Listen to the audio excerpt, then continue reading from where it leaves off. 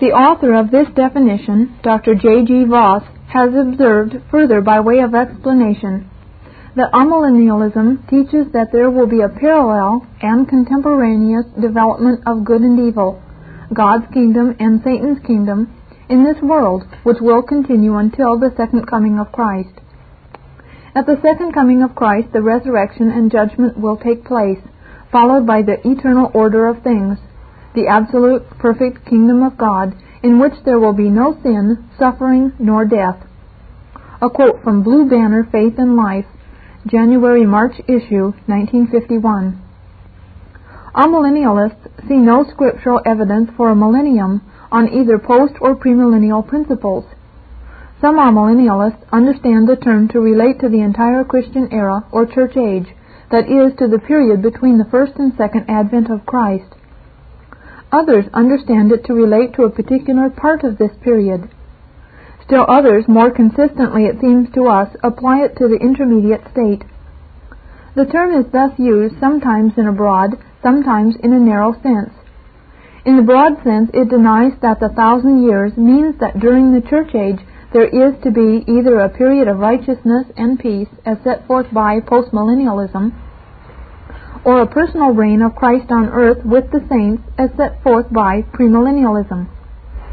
In the narrow sense, it holds that the 1,000 years has reference not to anything that happens on earth, but to the reign of the saints with Christ in the intermediate state. With the broad sense of the term in mind, Dr. Burkhoff says, some premillennialists have spoken of amillennialism as a new view and as one of the most recent novelties, but this is certainly not in accord with the testimony of history. The name is new indeed, but the view to which it is applied is as old as Christianity. It had at least as many advocates as Chiliasm among the church fathers of the 2nd and 3rd centuries, supposed to have been the heyday of Chiliasm. It has ever since been the view most widely accepted, is the only view that is either expressed or implied in the great historical confessions of the Church, and has always been the prevalent view in Reformed circles. A quote from Systematic Theology, page 708. While not necessarily agreeing that amillennialism is the only view expressed or implied in the confessions, nor that it has always been the prevalent view in Reformed circles, postmillennialism, having been at least for a considerable time the prevailing view in American Reformed theology, we believe this analysis is essentially correct. Similarly, Dr. John F. Walvoord, a premillennialist and editor of the magazine Bibliotheca Sacra, acknowledges that Reformed eschatology has been predominantly amillennial. Most, if not all, of the leaders of the Protestant Reformation were amillennial in their eschatology, following the teachings of Augustine. From the issue of January-March, 1951. In regard to Augustine, the fact of the matter is that in his teaching there are elements of both post and amillennialism. He is therefore claimed by both schools. Dr. Alice has brought this out clearly, and in the following comments has given quite a full and accurate outline of the Augustinian eschatology. Says he, the view which has been most widely held by opponents of millenarianism is associated with the name of Augustine. He taught that the millennium is to be interpreted spiritually, as fulfilled in the Christian church. He held that the binding of Satan took place during the earthly ministry of our Lord, Luke 10:18, that the first resurrection is the new birth of the believer, John 5:25, and that the millennium must correspond therefore to the interadventual period or church age. This involved the interpretation of Revelation 20 verses 1 through 6 as a recapitulation of the preceding chapters, instead of as describing a new age following chronologically on the events set forth in chapter 19. Living in the first half of the first millennium of the Church's history, Augustine naturally took the 1,000 years of Revelation 20 literally, and he expected the second advent to take place at the end of that period. But since he somewhat inconsistently identified the millennium with what then remained of the sixth chiliad of human history, he believed that this period might end about A.D. 650, with a great outburst of evil, the revolt of Gog, which would be followed by the coming of Christ in judgment. It is also to be noted that all forms of the Augustinian view, by which we mean all views which discover the millennium in the inter-adventual period or in some part of it, whether that part be past, present, or future, may properly be called both amillennial and postmillennial. They are amillennial in the sense that they all deny that after the present dispensation has been terminated by the resurrection and rapture of the saints, there is to be a reign of Christ on earth with the saints for 1,000 years before the last judgment. But since they identify the millennium with the whole or with some part of the present gospel age, they may also be called postmillennial. In this sense, Augustine was a postmillennialist. But while this is true, the word postmillennial has come to be so identified with the name of Whitby that, as used by very many writers on the subject, it applies exclusively to that view which regards the millennium as a golden age of the church, which is wholly future, perhaps still remote, and which is to precede the second advent. A quote from Prophecy and the Church, pages 3 and 4. We have said that in the narrow sense of the term, amillennialism holds that the 1,000 years has reference to the intermediate state. This view was set forth most clearly by a German theologian, Clyfoth, 1874. He held that Revelation 20 follows chronologically after Revelation 19. But not finding what he believed to be scriptural support for a millennium on earth, he concluded that the reign of the saints with Christ could only relate to the intermediate state. Since the term has been used in two senses, some confusion was bound to arise. But at any rate, we have seen it is, in reality, an ancient system. It evidently is in the narrow sense that some premillennialists have understood it, that is, Schaeffer and Gabeline, who have referred to it rather contemptuously as a new and novel system. Amillennialism has been most fully developed by the Dutch theologians, Drs. Abraham Kuyper, Herman Bavinck, and others. On the continents of Europe, even to the present day, it can justly be called the standard Reformed and Lutheran theology. On the other hand, the outstanding American theologians of the later 19th and early 20th century have been postmillennialists. In comparatively recent years, particularly since 1930, a considerable number of American theologians have produced scholarly books setting forth the amillennial position, as has been indicated earlier in this study. Practically all of these books, however, have been concerned primarily with the refutation of premillennialism, and have given comparatively little space to the development of the amillennial position. During the same period, particularly since the appearance of the Schofield Reference Bible, there has been an almost endless flow of premillennial and dispensational books and articles, far surpassing in volume either the post or amillennial writings. At the present time, amillennialism is the official view of the conservative Missouri Synod Lutheran Church, which has a membership of more than 2 million and sponsors a worldwide Lutheran Hour radio program. It is also the view of the equally conservative Christian Reformed Church, likewise sponsoring an extensive radio program known as the Back to God Hour, and by the Orthodox Presbyterian Church. Chapter 2, page 113, Statements by Representative Amillennialists. Perhaps the best way to set forth the doctrinal position of amillennialism is to let its leading advocates speak for themselves. This we shall do in considerable detail. Probably the most representative spokesman in the United States is Dr. Louis Berkhoff, for 38 years a professor in Calvin Seminary and author of a very excellent Systematic Theology, 1941. He says, "There are very large numbers who do not believe that the Bible warrants the expectation of a millennium, and it has become customary of late to speak of them as amillennialists. The amillennial view is, as the name indicates, purely negative. It holds that there is no sufficient ground for the expectation of a millennium, and is firmly convinced that the Bible favors the idea that the present dispensation of the kingdom of God will be followed immediately by the kingdom of God in its consummate and eternal form. It is mindful of the fact that the kingdom of Jesus Christ is represented as an eternal and not as a temporal kingdom. Isaiah 9 verse 7, Daniel 7:14, Luke 1:33, Hebrews 1:8, and chapter 12 verse 28, 2 Peter 1:11, and Revelation 11:15, and that to enter the kingdom of the future is to enter upon one's eternal state. Matthew 7 verses 21 and 22. To enter life. Matthew 18 verses 8 and 9, and to be saved. Mark 10 verses 25 and 26.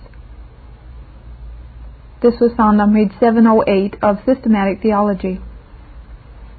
Here we notice particularly his statements that the amillennial view is purely negative, that any idea of a millennium on either post or premillennial grounds is ruled out as without scripture support, that one phase of the kingdom is acknowledged as being in existence during the present dispensation, and that the present dispensation is to be followed immediately by the kingdom in its consummate and eternal form.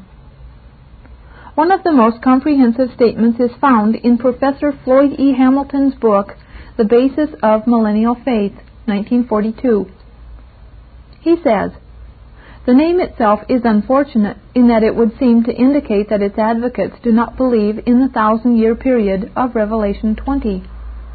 The name literally means no millennium, while as a matter of fact its advocates believe that the millennium is a spiritual or heavenly millennium, rather than an earthly one of a literal reign of Christ on earth before the final judgment. From one point of view it might be called a variety of postmillennialism, since it believes that the spiritual or heavenly millennium precedes the second coming of Christ. The only mention in the Bible of a kingdom of Christ limited to 1,000 years is in the 20th chapter of the Revelation, where it is said that the souls are seen reigning with Christ during the 1,000 years. The amillennialist interprets this as indicating the spiritual reign with Christ of the disembodied spirits in heaven during the 1,000 years. 1,000, the number of perfection or completion, is held to be the symbolic reference to the perfect period, or the complete period between the two comings of Christ. The picture of eschatological events, without any discussion at present of supporting scripture passages, is as follows. Like the premillennialist, we view the world as a mixture of good and evil up to the time of the rapture. We have no hope or expectation that the whole world will grow better until it is all converted to Christianity. We expect that wars will continue right up to the time of the end, when Christ comes to set things right. We expect the elect to be gathered out of an evil world, though we believe that the command of Christ to preach the gospel to the whole world must be obeyed, and that it is our duty to endeavor to establish a Christian society so far as it is within our power to do so. But while we have the obligation to do this, we by no means expect that the whole of society will be Christianized. In fact, we expect the forces of evil to grow more and more violent in their opposition to Christianity and Christians. This in no way excuses us from the attempt to propagate the Christian principles as well as the gospel in the world. At the close of the present age, we expect the forces of evil to head up in a powerful combination of political, economic, and religious power led by the Antichrist. At the close of the reign of the Antichrist, or man of sin, he institutes a terrible persecution against the Christian church, not against the Jews, as some premillennialists assert. In this terrible tribulation, vast numbers of Christians are killed, but at the climax, when the hosts of Satan seem to be on the point of complete victory during the battle of Armageddon, Christ appears in the Shekinah glory, the resurrection of all men takes place, and the transfigured bodies of the dead and living saints are caught up to welcome their Savior. Then, as a terrible outpouring of the wrath of God occurs, smiting the unbelieving nations of the world into destruction, the Jewish people look on him whom they pierced, repent, and believe instantly in their Messiah. They too are transfigured with the living church of Christ and join in the rapture of the united body of the elect church of Christ of all ages. This completes the number of the elect, and from that point onward there is no more salvation for men. After the judgment, the eternal kingdom of God is established in the new heavens and on the new earth. It will continue throughout all eternity. Pages 35 through 37. Dr. Robert Strong, a minister in the Southern Presbyterian Church, in a series of articles on amillennialism, says, "The amillennialist sees no ground in Scripture for holding to a millennium of righteousness before the Lord's coming, and he sees the possibility of such a millennium after the second advent expressly excluded in the New Testament teaching. Amillennialism agrees with premillennialism that the Scriptures do not promise the conversion of the world through the preaching of the gospel. It agrees with postmillennialism that the coming of Christ ushers in the last judgment and the eternal state. Briefly outlined, the amillennial view is that preceding the coming of Christ, there will be a widespread apostasy from the true faith, climaxed by the manifestations of the personal Antichrist. Thus, the final great rebellion against Christ will be overthrown at the personal appearing of the Son of God, who will come from heaven to take unto himself his own people, and to demolish the forces of Antichrist. The wicked dead will be raised to judgment. The earth and its works will be overwhelmed in fire, and a new heavens and new earth will appear, in which only righteousness will dwell." A quote from the Presbyterian Guardian, January 10, 1942. Dr. Rutgers holds that the millennium includes both the present age and the intermediate state, and traces the origin of this view to Augustine. In the writings of Augustine, says Rutgers, the 1,000 years is conceived of symbolically. The saints of the church militant on earth and those who have departed are now reigning with Christ. And in this sense we are now living in the midst of the millennium. The church age is identified with the millennial age. Augustine has molded and directed theological thinking in general, has offered an interpretation of the kingdom of God, the church, and the millennial imagery of the apocalypse, which held undisputed sway for more than 1,000 years, and even after all the enlightenment of modern times, with highly technicalized terminology and specialized study, maintains his hold. He was followed by all the great Latin fathers, Leo the Great, Gregory the Great, Albertus Magnus, Thomas Aquinas, etc.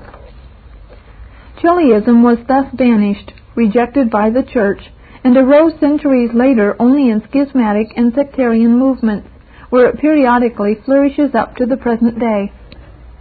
In its crude and unscriptural form, it never was countenanced by the governing faith of the Church.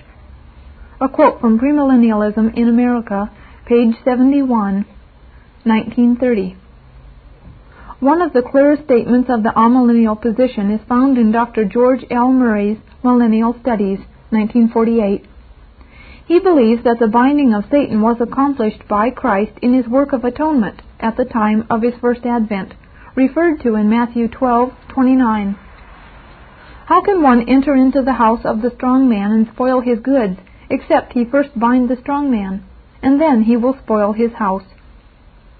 This binding is understood to have restricted Satan not in every way, but only in regard to his work of deceiving the nations, so that he no longer is able to prevent the gospel being proclaimed to them. Previous to that time, only the Jews knew the way of salvation, and all other nations were held in heathen darkness. But since that time, the gospel has been carried to the entire world. Concerning Revelation 20, verses 1 through 10, Dr. Murray says, "We believe that God led the seer of Patmos to present here a brief summary of the entire gospel dispensation, from the first advent of him who claimed to have come down from heaven, until the second advent, when the kingdom which he founded shall be established in all its glory." Page 176. Concerning the 1,000 years, he says, "We believe that the figure of 1,000 years presents a definite period of time, measured by and known to God himself. It is the cycle of time extending from our Lord's first advent to the day of his return. It consists of the period during which the souls of the departed saints reign with Christ. That is what they are now doing. This heavenly reign of theirs is described as the first resurrection.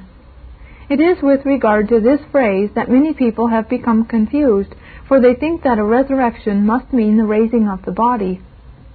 To be sure, that is the sense in which we generally use the word, but the New Testament speaks very definitely, and in many places, of the raising of those who have been dead in trespasses and sins to a newness of life. When this regenerated soul leaves the body and goes to be with Christ, the spiritual resurrection has reached its culmination, for then the redeemed soul lives and reigns with Christ. This is the first resurrection. The so-called millennial reign of the saints and martyrs with Christ is a present reality. The figure of 1,000 years represents the period during which they are to reign and live with Him, leading up to His return with them. Pages 184 through 186. Dr. Albertus Peters believed that the 1,000 years, understood symbolically, related to a comparatively tranquil period in church history, that this period began at the point in history when paganism ceased to be a menace to the Christian church. He adds that, if looked at from the standpoint of the Roman Empire, this was at the accession of Constantine the Great. If the barbaric nations to the north are included in the view, it comes some centuries later, in the time of Charlemagne. The 1,000 years are taken to mean a period of great length. At the end of the period, there will be a revival of the conflict with paganism. A quote from Studies in the Revelation of St. John, page 305. Clyfoth was one of the first to hold that the millennium related not to an earthly state at all, but to the reign of the souls of the blessed dead with Christ in the intermediate state. This, as we have pointed out, is amillennialism in the strictest sense of the word, for it conceives of the millennium as something entirely apart from this world.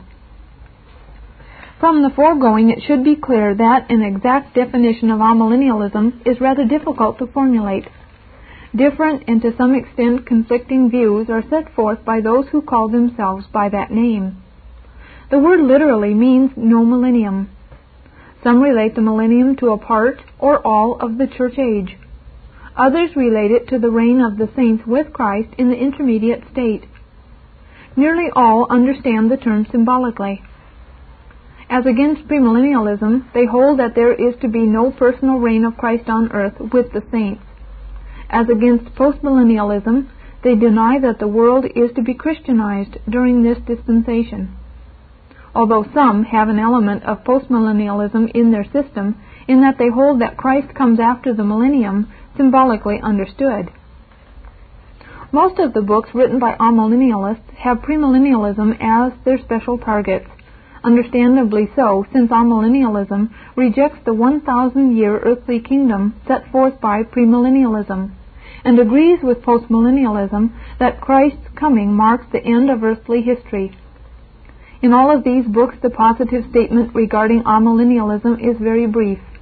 This, of course, is understandable if, as Dr. Berkhoff says, the system is purely negative.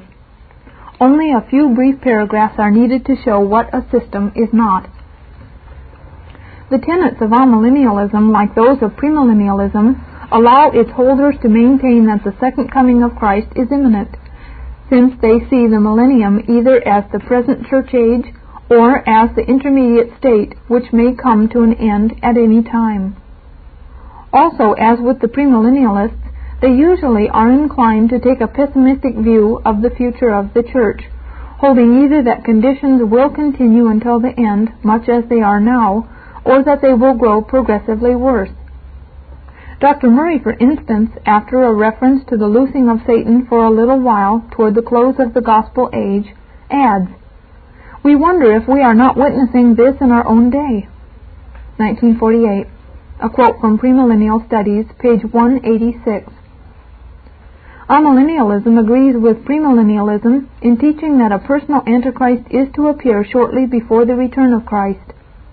Dr. Strong says of Christ at His coming that He consumes Antichrist and his rebel followers in a fiery overthrow that engulfs also the world. A quote from the Presbyterian Guardian, June 10th issue, 1942. Chapter 3, The Kingdom Prophecies, page 119. Much of what we would say in refutation of amillennialism has already been said in setting forth the postmillennial position, and does not need to be repeated here.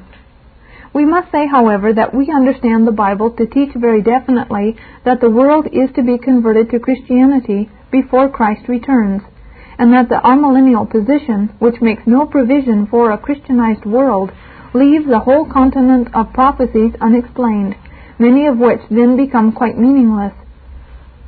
The kingdom prophecies of the Old Testament, as well as various statements in the Psalms and in the New Testament, often in highly figurative language, surely foretell a future golden age of some kind. We are bound to say that in this regard we agree with the premillennialists as against the amillennialists, that there is to be a millennium, that there is in fact yet something great in store for the human race before this world order ends. But since we believe that the premillennial notion of an earthly kingdom after the return of Christ is in error, we are convinced that these prophecies and promises must find fulfillment before that event. What shall we say, for instance, to the following? Isaiah 2, verses 2 through 4. And it shall come to pass in the latter days that the mountain of Jehovah's house shall be established on the top of the mountains, and shall be exalted above the hills, and all nations shall flow into it. And many nations shall go and say, Come ye, and let us go up to the mountain of Jehovah, to the house of the God of Jacob. And he will teach us of his ways, and we will walk in his paths. For out of Zion shall go forth the law, and the word of Jehovah from Jerusalem. And he will judge between the nations, and will decide concerning many peoples. And they shall beat their swords into plowshares, and their spears into pruning hooks. Nation shall not lift up sword against nation, neither shall they learn war any more. Micah chapter 4, verses 1 through 5.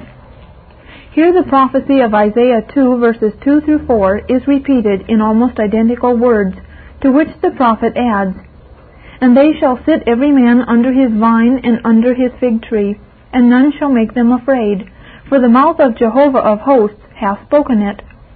For all the peoples walk every one in the name of his God, and we will walk in the name of Jehovah our God forever and ever. Here in figurative language and under Old Testament terminology of Mount Zion and the house of Jehovah, which was the only terminology that the people to whom this prophecy was given would have been able to understand, was predicted the worldwide conquest and dominion of the church, a Christianized people dwelling securely, free from the devastations of war, and doing righteously. In other places in Scripture, the mountain of Jehovah's house is spiritualized to mean the church. See particularly Hebrews 12:22, where speaking of the church it is said, But ye are come unto Mount Zion, and unto the city of the living God, the heavenly Jerusalem.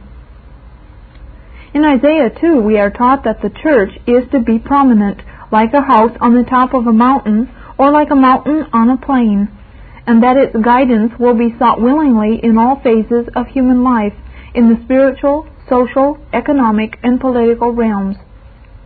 The statement that all peoples shall flow into it must mean that people all over the world are to be Christian, and that they will seek to know God's will as it is made known to them through his word. Their beating their swords into plowshares and their spears into pruning hooks is clearly figurative language, a figure appropriate for the time in which this prophecy was given, but to be fulfilled in a far distant age in which the nations would not spend their energies and substance in destructive wars. Nation shall not lift up sword against nation, neither shall they learn war any more. To sit every man under his vine and under his fig tree is again a figure appropriate to that day and age, a symbol of contented, peaceful home life, pointing forward to a time of worldwide righteousness on which alone true peace can be based. Isaiah chapter 11, verses 1 through 10. And there shall come forth a shoot out of the stock of Jesse, and a branch out of his roots shall bear fruit. And the Spirit of Jehovah shall rest upon him, the Spirit of wisdom and understanding, the Spirit of counsel and might, the Spirit of knowledge and of the fear of Jehovah. And his delight shall be in the fear of Jehovah, and he shall not judge after the sight of his eyes, neither decide after the hearing of his ears. But with righteousness shall he judge the poor, and decide with equity for the meek of the earth. And he shall smite the earth with the rod of his mouth, and with the breath of his lips shall he slay the wicked.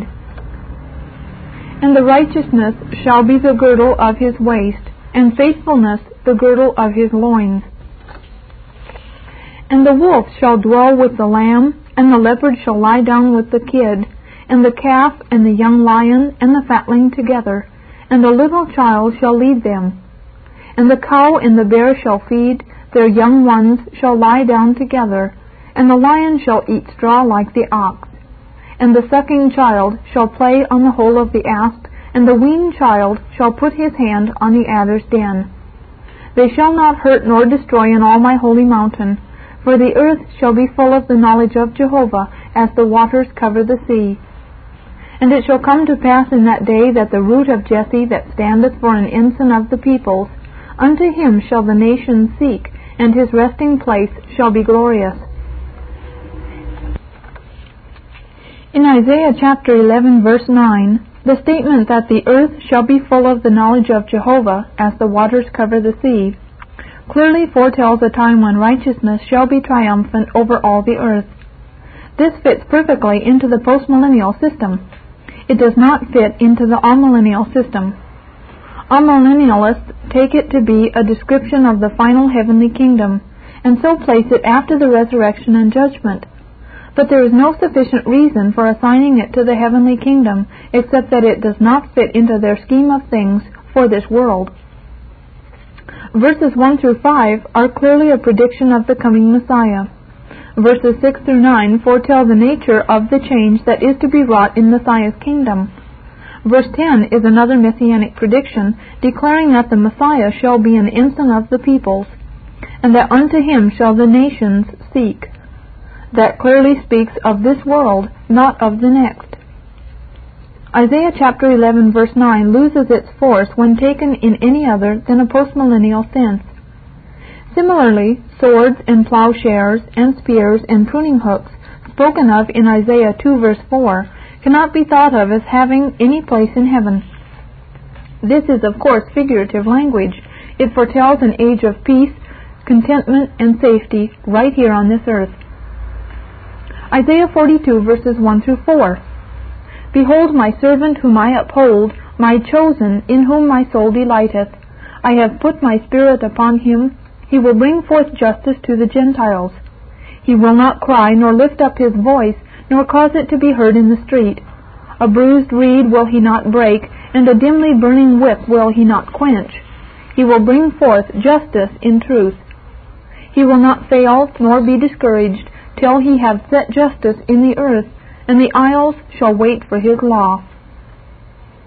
Isaiah 65, verses 17 through 25. For behold, I create a new heavens and a new earth, and the former things shall not be remembered, nor come into mind.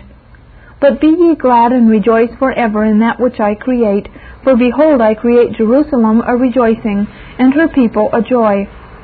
And I will rejoice in Jerusalem, and joy in my people, and there shall be heard in her no more the voice of weeping and the voice of crying.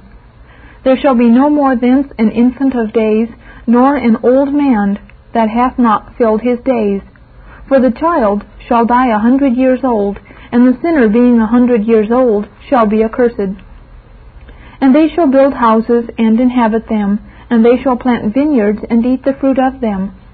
They shall not build and another inhabit, they shall not plant and another eat. For as the days of a tree shall be the days of my people, and my chosen shall long enjoy the work of their hands. They shall not labor in vain, nor bring forth for calamity, for they are the seed of the blessed of Jehovah, and their offspring with them. And it shall come to pass that before they call, I will answer, and while they are yet speaking, I will hear. The wolf and the lamb shall feed together, and the lion shall eat straw like the ox, and dust shall be the serpent's food. They shall not hurt nor destroy in all my holy mountain, saith Jehovah. Jeremiah 31 verses 31 through 34. Behold, the days come, saith Jehovah, that I will make a new covenant with the house of Israel, and with the house of Judah, not according to the covenant that I made with their fathers in the day that I took them by the hand to bring them out of the land of Egypt, which my covenant they break, although I was a husband unto them, saith Jehovah. But this is the covenant that I will make with the house of Israel after those days, saith Jehovah. I will put my law in their inward parts, and in their heart will I write it, and I will be their God, and they shall be my people. And they shall teach no more every man his neighbor and every man his brother, saying, Know Jehovah. For they shall all know me, from the least of them unto the greatest of them, saith Jehovah. For I will forgive their iniquity, and their sins will I remember no more. Joel 2:28. And it shall come to pass afterward that I will pour out my Spirit upon all flesh. Malachi 1 verse 11. And from the rising of the sun even unto the going down of the same, my name shall be great among the Gentiles. These are very great and precious promises, and certainly they point forward to conditions that have not yet been enjoyed on this earth. They are in fact so far-reaching and expansive that they stagger the imagination. Some amillennialists, finding no place in their system for these conditions, attempt to carry them over into the eternal state. But references to the nations, Isaiah 2 verses 2 and 4, judging the people with righteousness, Isaiah 11 verse 4, people dying at the age of 100 years, Isaiah 65 verse 20, etc., point unmistakably to this world. Of necessity, much Old Testament prophecy, designed for fulfillment in an old age that had not yet dawned, had to be given in figurative language. Had our present-day terminology been used, it would have been unintelligible to the people of that day. The shoot out of the stock of Jesse, and the root of Jesse that standeth for an ensign of the peoples, Isaiah 11 verses 1 through 10, clearly refer to the coming Messiah. The mountain of Jehovah's house, exalted above the hills, or Mount Zion, from which shall go forth the law and the word of Jehovah to the nations, Isaiah 2 verses 2 through 4, is the New Testament church, which, divinely established and as the custodian of the gospel, is the true successor to Old Testament Israel. Today it is carrying the gospel to all the world, and is exerting a marvelously great influence for good wherever it goes. Compare again Hebrews 12 verses 22 and 23. But ye are come, present tense, not future, unto Mount Zion, and unto the city of the living God, the heavenly Jerusalem, and to innumerable host of angels, to the general assembly and church of the firstborn who are enrolled in heaven. The wolf dwelling with the lamb, the leopard lying down with the kid, the young child putting its hand unhurt into the adder's den, Isaiah 11 verses 6 and 8, evidently means that peoples and forces now hostile and antagonistic and at enmity with each other shall be converted and so changed by Christianity that they shall live and work together harmoniously in Messiah's kingdom. Messiah smiting the earth with the rod of his mouth and slaying the wicked with the breath of his lips, Isaiah 11:4, is clearly parallel with Revelation 19 verses 15 and 21, where the rider of the white horse wins an overwhelming victory over all his enemies by means of the sword that proceeds out of his mouth, which we elsewhere have interpreted to mean the conversion of the world to Christ through the preaching of the gospel. And the words, dust shall be the serpent's food, Isaiah 65:25, symbolizes the complete and ignominious defeat of Satan, whose mouth would be mashed in the ground and filled with dust as his head was crushed under the heel of the seed of the woman, Genesis 3:15, who was to cast down to the earth, Revelation 12 verse 9, all the enemies of Christ, and Satan foremost among them are to be put under his feet, 1 Corinthians 15:25. And Paul, writing to the Christians in Rome, uses the same figure to describe either the victory of the Christian over sin, or a particular triumph of the church in Rome over some evil persecuting force of that day, when he says, And the God of peace shall bruise Satan under your feet shortly, Romans 16:20. A similar statement is found in the Messianic 72nd Psalm, which describes Christ's conquest of the world. And his enemies shall lick the dust. Verse 9. Chapter 4, page 125, The Binding of Satan. The usual amillennial interpretation of Revelation 20, verse 2, is that the binding of Satan took place at the first advent, and that it was accomplished when Christ triumphed over him at the cross. In other words, the atonement is said to have been the effective means for the binding of Satan, and on that basis the millennium is said to have begun with the first advent and to continue until the second. The scripture cited to prove this is Matthew 12:29. How can one enter into the house of the strong man and spoil his goods, except he first bind the strong man, and then he will spoil his house? We believe, however, that while the satisfaction which Christ, acting as the sinner's substitute, made to divine justice, which was the real substance of the atonement, was accomplished at that time, the binding of the devil spoken of in Revelation 20, verse 2, was not an event that was accomplished at any one particular time, but that it is a long continuing action now in process of accomplishment, and that while the devil has been bound in some respects, he has not yet been bound in others. The statement that he is to be bound and cast into the abyss so that he can no longer deceive the nations teaches that this restraint is to be placed on him during the course of this present world, that is, during the gospel age, while the nations still are in existence. It cannot relate to the intermediate state, as some say, nor to the eternal state, as others say, for in neither of those cases will the nations have any meaning. Furthermore, the angel who was to bind Satan was seen coming down out of heaven to the earth. Revelation 20, verse 1. The amillennialist cannot avail himself of the explanation given by the premillennialist that this restraint on Satan is to occur during the personal reign of Christ on earth, for he does not believe in such a reign. Nor is there much force in the usual amillennial explanation that since the first advent of Christ, the devil is bound in the sense that he can no longer prevent the proclamation of the gospel to the nations, and so hold them captive as he did in pre-Christian times. That explanation is too narrow and limited. This Reformation audio track is a production of Stillwater's Revival Books. SWRB makes thousands of classic Reformation resources available, free and for sale, in audio, video, and printed formats.